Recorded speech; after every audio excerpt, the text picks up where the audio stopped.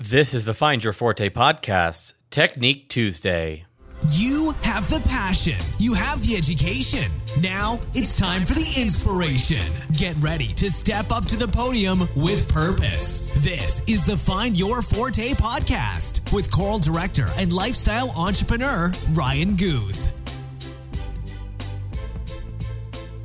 Hey there, Choir Nation. This is Ryan Guth with the Find Your Forte podcast, and I am delighted to have with me today Adam Paltrowitz, who is doing a guest Technique Tuesday on a topic that I find very difficult to speak on.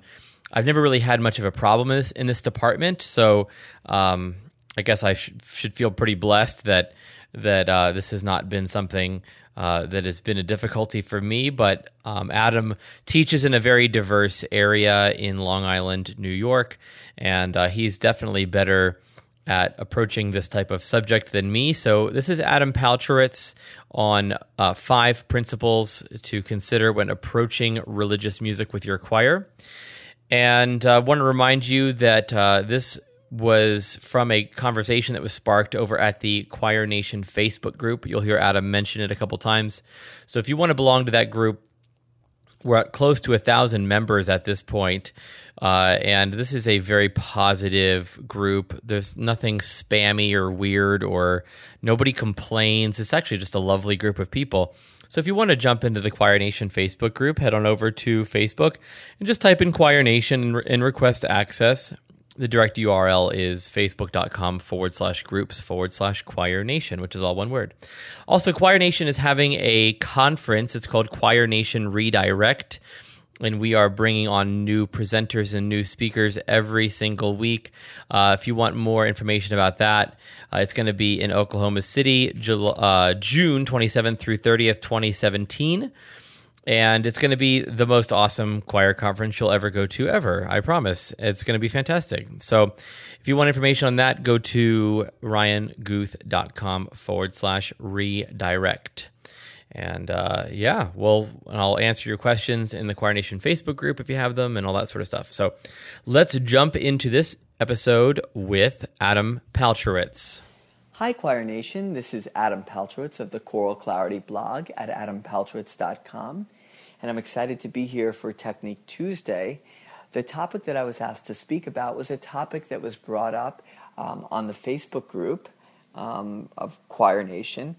Somebody brought up religious music in the public school setting, and it's definitely an issue that many of us have faced in our careers. I've faced it a lot when I first started teaching in the high school that I've been working at for 19 years.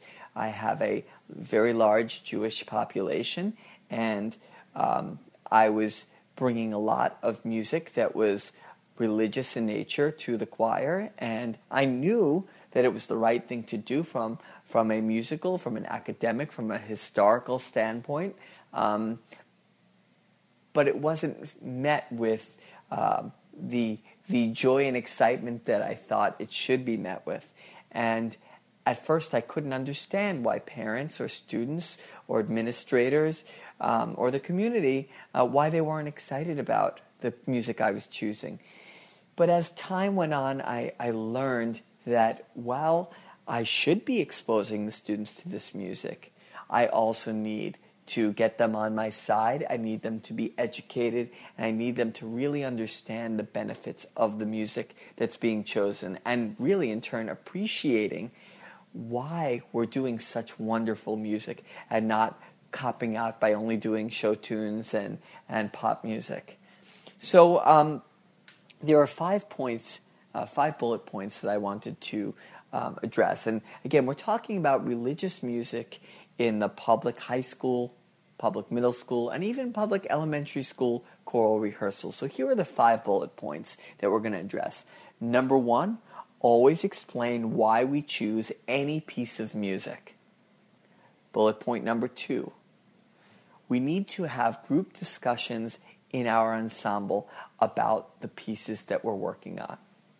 Number 3, we must always be sensitive to the members of our group. Number 4, we need to educate our audiences. And number 5, We need to be balanced and open with our programming. So let's start with number 1. Always explain why we chose a piece of music for our ensemble. Now, this is not about religious music. This is about all music. Any piece of music that we're going to hand out, we should be excited about it. We should be excited for them, not for us, but for them. Excited to expose them to something special, something new, something that we chose for them. Well, why did we choose it? Is it the text? Is it the composer, something about the composer? Is it something about the historical significance of that piece? Is it something that is a great closer and we feel like it will wow the audience? What is it that brings value to that piece? And how can we get our students excited about the music? Now, this seems very basic, but if we introduce a piece for the right reasons, then religion automatically takes a back seat.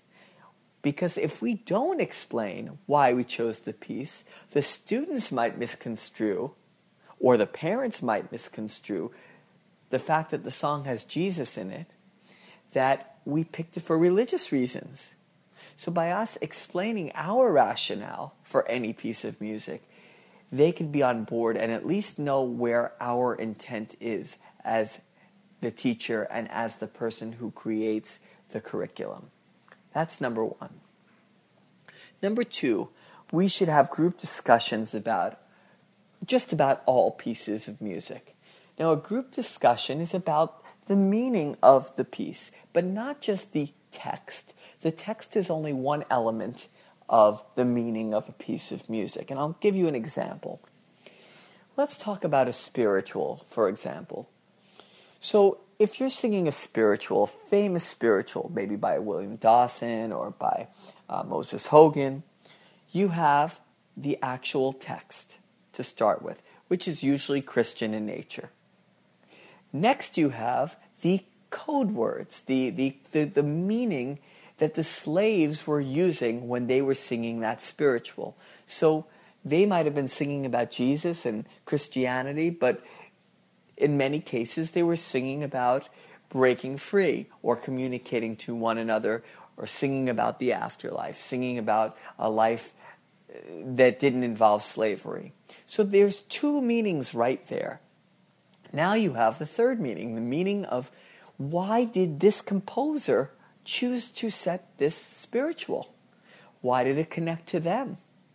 Now you have a fourth meaning.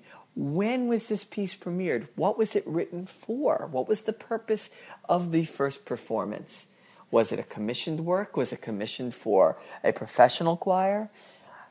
Now all of this being discussed will again set the tone for the fact that yes, it's a religious text, but that's such a small element of the big picture. This group discussion will have so much value, and this is not something where we lecture the students, we ask questions.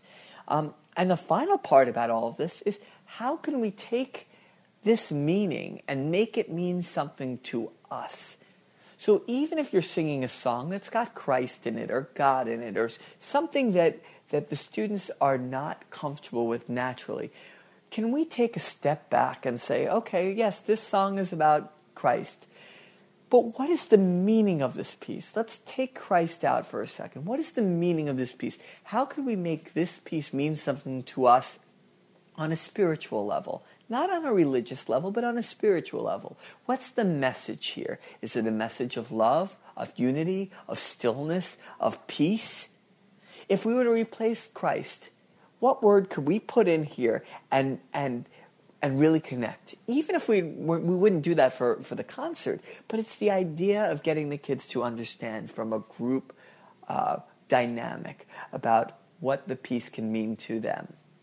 The third thing is that we need to be sensitive to our group members. Our group members come from different cultural backgrounds, different religious backgrounds, and we need to understand that when they first hear a song that's of a different culture, of a different religion, they might be taken back. It's normal to be taken back at first.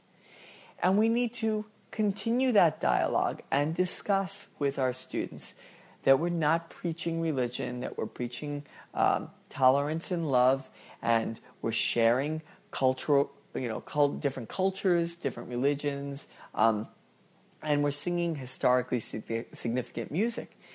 However, some parents might not understand that because they don't have a music education background. So they hear religious music and they don't really understand why a public school would be singing this music.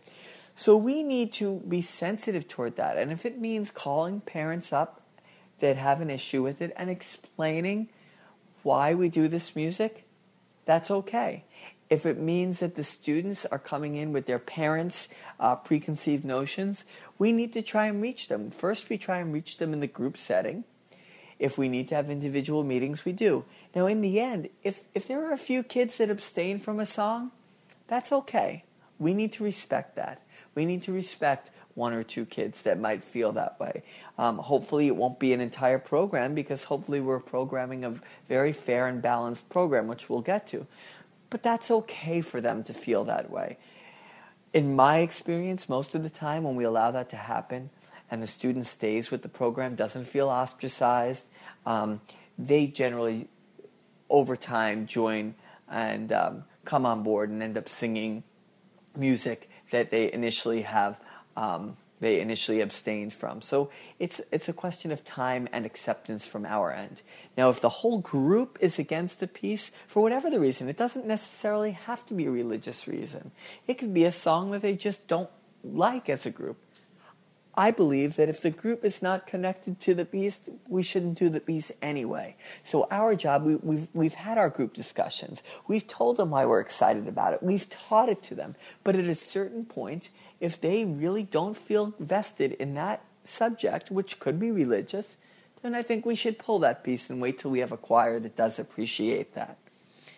The fourth topic is educating our audiences. This is something that is very rarely done, and I want to be clear. When I say educating our audiences, I'm not talking about discussing the meaning of each song before we sing it. I'm talking about educating our audiences, our perspective on why we do music from all around the world, all religions, all cultures, and why it's so important for students to be exposed to music from around the world, that we're trying to bring beauty and love together into the choral setting. And we can't do that by just singing fluffy pop songs. We're here to teach them about history, of historically significant pieces, historically significant composers. We're also here to expose them to anything that is going to enrich them. So by talking about that briefly at the beginning of a concert, and really every concert doing that, parents will be disarmed from the start, most likely.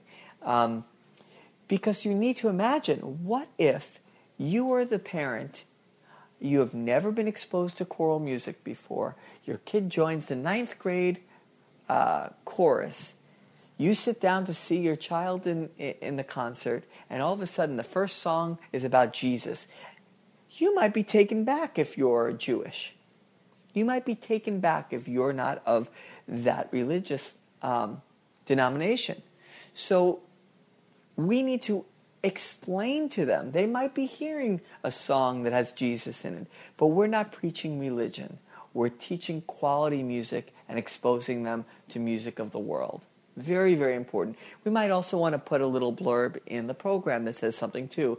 We're singing music of all religions and cultures to expose the students and unite them as citizens of the world. Something like that you would put into the program. Finally, it's important that we are open and balanced. What I mean by that is not that we do tit for tat, one song of every religion or one song of every culture. Obviously, we don't have time for that. But we do need to be very thoughtful in our programming and realize that if we're going to, for the holidays, let's just say, have a Christmas song, we should have a Hanukkah song, we should have a Kwanzaa song. We really should have all the music that represents our culture. people are coming during the holidays. They want to feel recognized. And so it's our job to really represent our culture and invite them in. We invite them in when we recognize them. One trick that I've learned with holiday music is I give the same holiday music every year. We have 2 Hanukkah pieces. One group sings each Hanukkah piece. We have 2 Christmas pieces. And we have a Kwanzaa piece that we sing together, unified, to end our concert. So by picking these pieces, we've already set up a sense of fairness and balance. Now from there, when I pick additional repertoire that is going to be religious in nature, I'm a little sensitive toward it. I try to be balanced and have music from all around the world. But I already know that I've reached my audience with specific pieces. And from there, I could expand outward.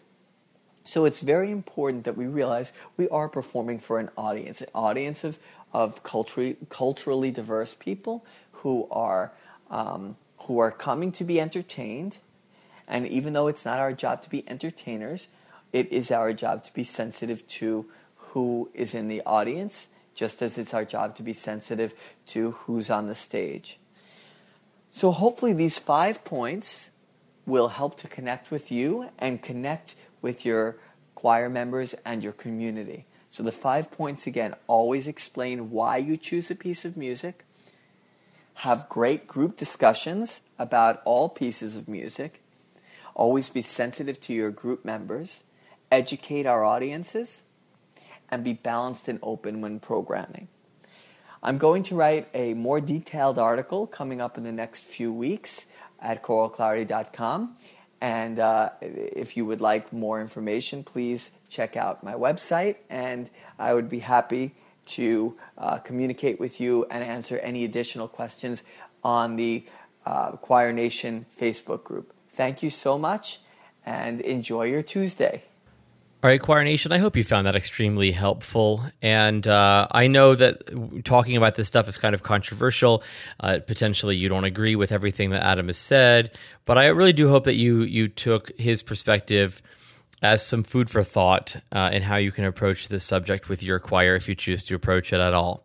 So that's it for Technique Tuesday. Join me tomorrow for a really, really fascinating interview with Elena Sharkova, and you will not want to miss it.